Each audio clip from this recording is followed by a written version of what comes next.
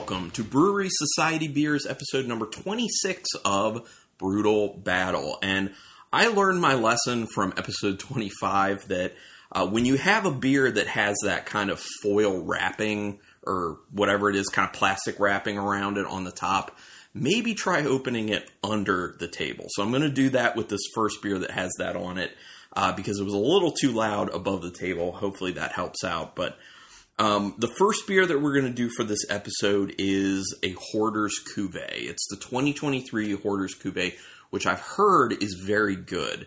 Now, I've had Hoarders Cuvee before. Well, both Rebecca and I have had it. I think we've had two different Hoarders Cuvees before, but it's been many years since we had them. I'm talking 6-7 years out since we've had any sort of Hoarders Cuvee. So this will be very exciting. It is a blended barrel-aged Imperial Stout and barrel-aged barley wine ale. It is 18.5%, so a big one, as you would assume. And it's in a 375 milliliter bottle. This is actually done in a few different barrels, I think, bourbon and cognac, from what I understand. And then it's got that barley wine.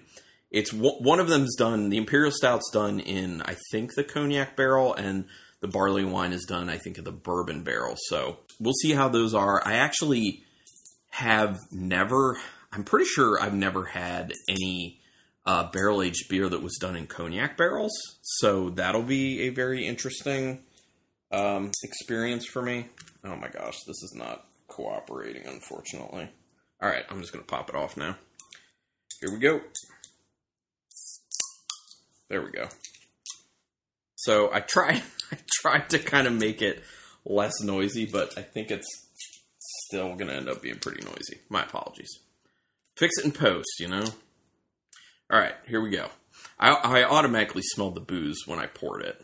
I'm not going to pour a lot for myself, because then I'm going to split this with Rebecca. All right. So obviously, as people would assume, it looks like an Imperial Stout. It's super dark. You can't see through it. There isn't a whole lot of head hanging out on top. Some very small, fine bubbles on there. As you would assume for an 18.5%er, has lots of legs, really sticks to the side of the glass when you swirl it up. Let's smell this bad boy. Ooh, it's got like this beautiful, like light, soft chocolate smell to it. It's this kind of little bit of a mixture between dark and milk chocolate, more on the milk chocolate side. There's definitely a lot of spirit barrel coming through in it, but it also smells very soft in that sense. For 18.5%, I was assuming that it would be more astringent on the nose, and it's really not. A lot of the flavors, or the actual ingredient aromas or food-like aromas that are in there are kind of really taking that perception of the spirit barrels down. There's a bit of a nuttiness, interestingly enough, in the nose. What type of nut? A little almondy, I guess.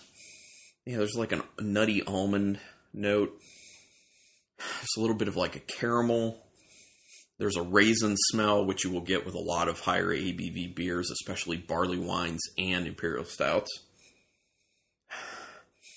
There's some vanilla at play in there. There's some caramel going on. Yeah, I don't know what cognac even smells like, but the way the bourbon barrel and the cognac barrel are coming together, it's smelling pretty nice. So, okay, let's get into this one. Let's see if, like this smells, if it tastes like it's a pretty dangerous one to drink. Here we go. Ooh. That is deceptively smooth.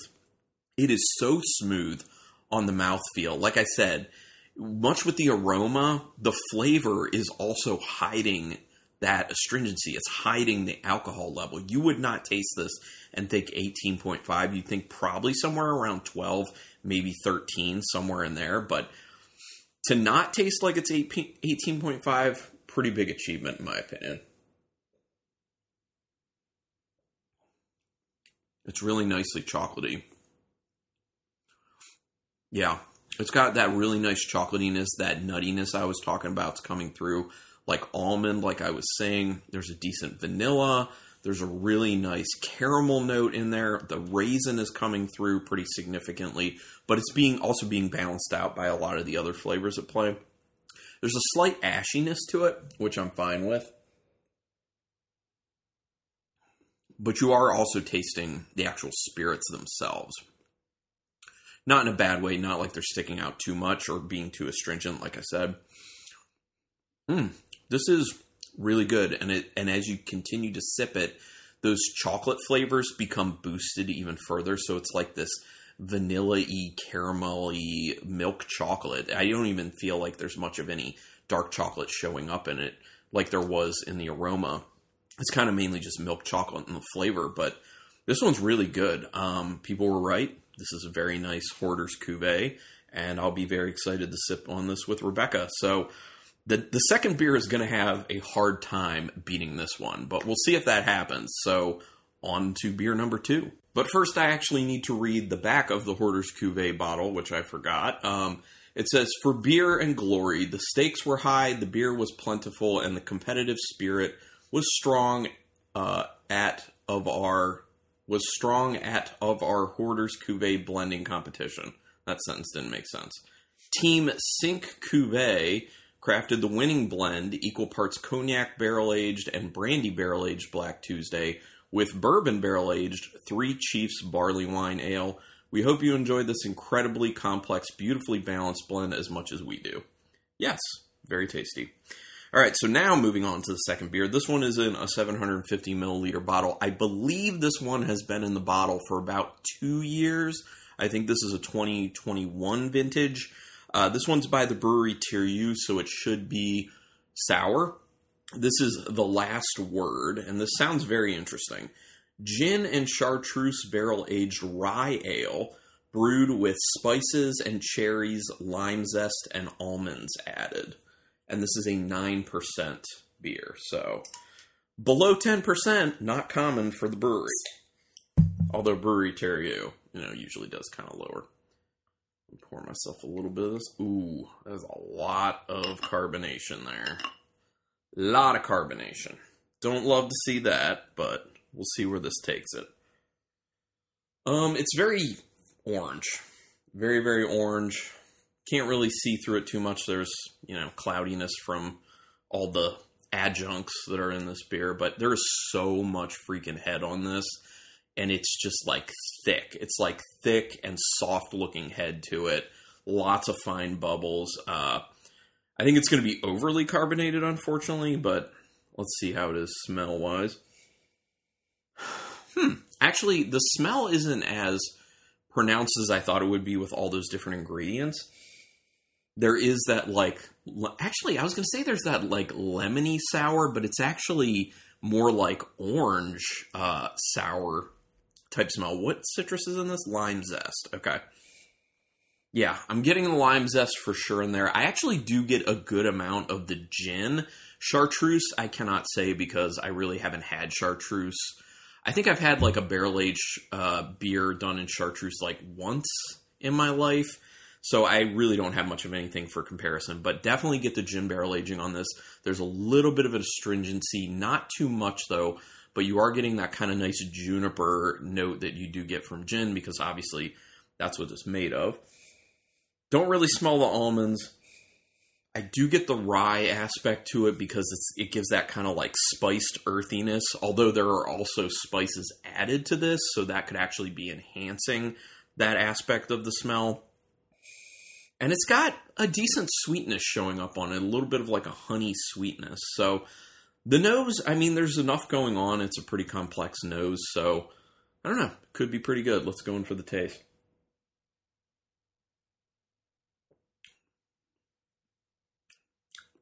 I can taste those cherries. I definitely taste those cherries. It's like lemon, lime. Actually, it's probably just more it's the lemon because of the regular base sour of the beer. So lemon, lime, cherry. I'm definitely tasting the juniper gin flavor. Again, no idea what the chartreuse is doing. I will say I'm actually picking up on a little bit of almond on the finish, which is very interesting because a lot of the times when it's done with nuts, like any beers are done with nuts, it's really hard to get the nuts. Usually it just gives it kind of like a little bit of like a meatiness in the viscosity. This one is actually not as sour as I thought it was going to be. Typically they go pretty hard on the sourness. I think the spices are really helping it out a lot. I also think the cherries are helping a lot because obviously these weren't really tart cherries. These seem like just more like kind of like darker flavored cherries that are more on the sweet side. So I think that's really helping out with it. I do get the rye aspect of it, decent amount of like spice character to it.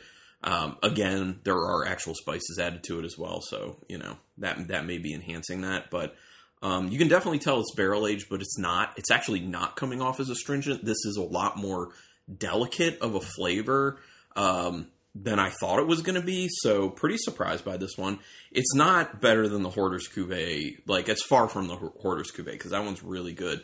But this is pretty good, especially for what I was expecting going into it. So let me take one more. Yeah, this is pretty nice. I like it. All right, let's read the back. Knock twice and whistle for entry. The last word is a distinctly tear-you twist on a long-forgotten forbidden-era drink. For this cocktail-inspired treat, we brewed a sour rye ale with lavender, pepper, rosemary, and juniper berries, and aged it in gin and chartreuse barrels, then treated it with cherries, lime zest, and almonds to mimic the key ingredients of the cocktail. Bottoms up. Glad I don't really perceive the lavender in there because I really do not like lavender. Interesting that they had pepper and rosemary in there. I mean, it's coming together quite well, but this is a good one. So obviously, that's going to be my number 2. The last word is my number 2 because the winner is the Hoarders Cuvee, which again was the blended barrel-aged Imperial Stout and barrel-aged barley wine ale. It just sucks that that's 18.5%, although it wasn't a 375 milliliter. I would be interested in having more of that at some point. But anyway, thank you everyone for listening to these episodes. Really appreciate it. If you want to reach out to us, you can email us, brutalbattlepodcast@gmail.com for whatever reason.